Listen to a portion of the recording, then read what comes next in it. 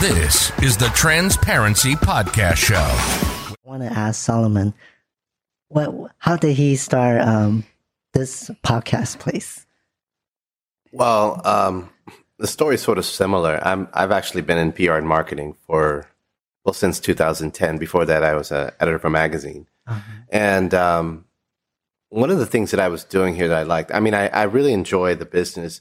The issue is, you sit in this office by yourself, you work with people remotely, your clients are remote, everybody's remote, and you got this vibrant neighborhood, and you look outside, you see everybody walking by, and you realize, I don't interact with the neighborhood at all. I don't interact with anybody. So COVID hit, and like it's just been this ongoing theme that you're right, despite the travesty and loss of life and all of the terrible stories that has happened. It was really time for reflection, right? Yes. People, Sure.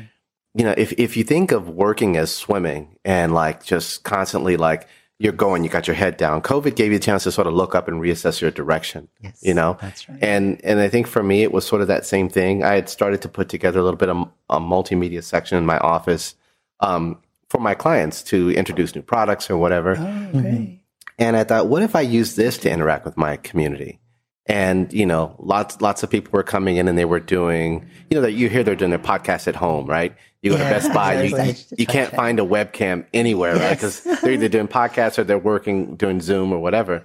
And so there was always this question of, would people be willing to now come into a slightly better environment and do it here and pay for that? And so it was a chance I took. So I invested heavily in equipment. I didn't go cheap. I put a lot into top of the line stuff. Yeah, very, very professional. Thanks. Yeah. It gives us a production value. Oh my gosh. Yes. Yeah. I put a lot into the audio. I learned a lot.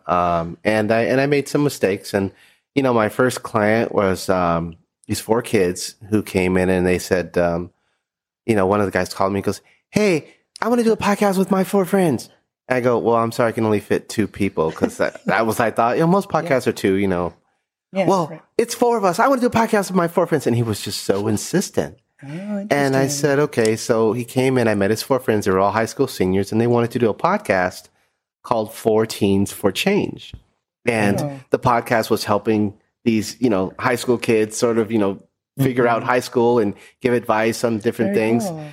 And so I said, okay, well, you know what? I'll make you a deal. Well, I'll make you a double deal. I'm going to figure out a way to accommodate 4 people, and I'm going to charge you guys $40 to do the podcast. Okay. But with that $40, you're going to allow me to make mistakes. So it's sort of like getting your haircut at barber school. That's And right. so, we went through a lot of different things and the kids were great. And, and I, they come in and we would try different things and it wouldn't work out and blah, blah, blah. And so I was able to set up different things. And so it really helped evolve the system. The other thing it helped me evolve was a system by which when clients would come in and say, "Hey, it would be great if we had this," Right. you can really evaluate and say, well, yeah, maybe we should add that if it benefits everybody. So slowly the whole thing sort of starts to come together. Yeah. Can we get a phone stand? Yeah. Things like And see, this, there you go. The phone stand. It's Right. like, I need an extra one. Okay. So now we got 2. Right. So, so really it was really that evolution. And I'll tell you this, honestly, you make more money doing B2B, working with big companies. It's just how it is. You get retainers. And I always joke with people, this business model is a little bit different because you're dealing with individual podcasts. They pay per thing. So every day you're doing something. So it's sort of like I went from working at a law office to working at a liquor store now. It's like they're both good businesses, but it's just a different model, right? Correct. One, you got 5 or 6 customers paying you larger money, and the other, you got, lots of smaller customers paying you smaller bits more frequently. So hopefully we're not the winos hanging out front. Yeah, exactly. Hey, get out my store. But yeah, it's been probably the most fulfilling thing that I've done. Wow. I've always been driven by helping people and knowing that what I do makes a difference. That's always been my thing. And so to see those 4 kids now, they came in 2 weeks ago.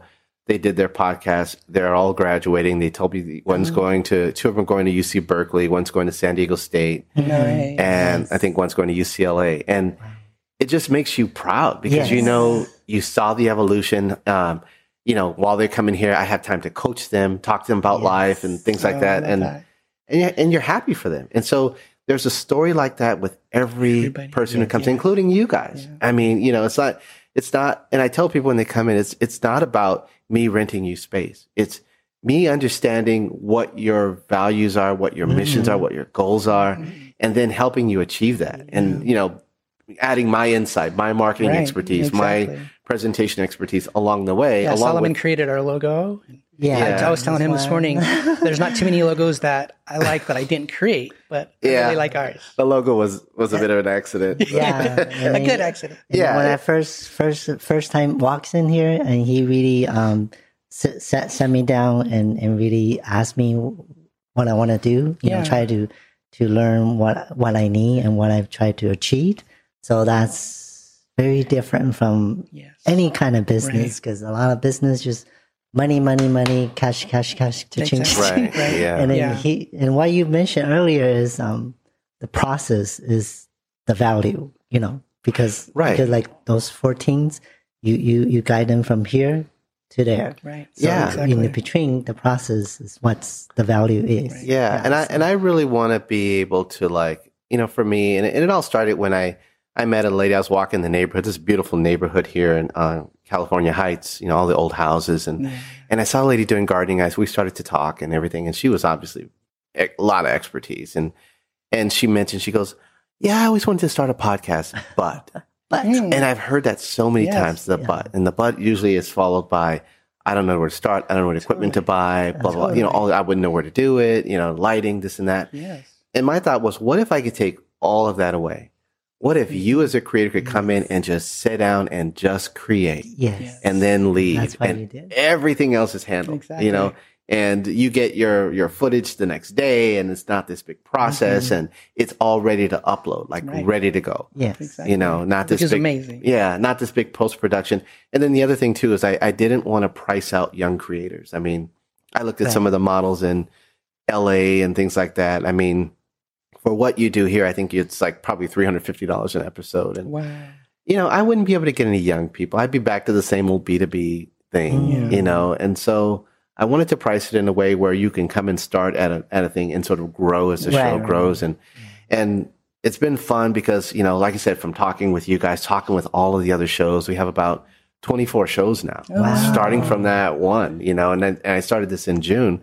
And, I've just evolved the business. You add on services that make sense, that stay within your area of efficiency, but give you a higher level of customization for every client. Right. And I think it's a pretty balanced model. Just as something as simple as changing the curtain behind us. Yes. We have choices. It's called tweaking and pivot.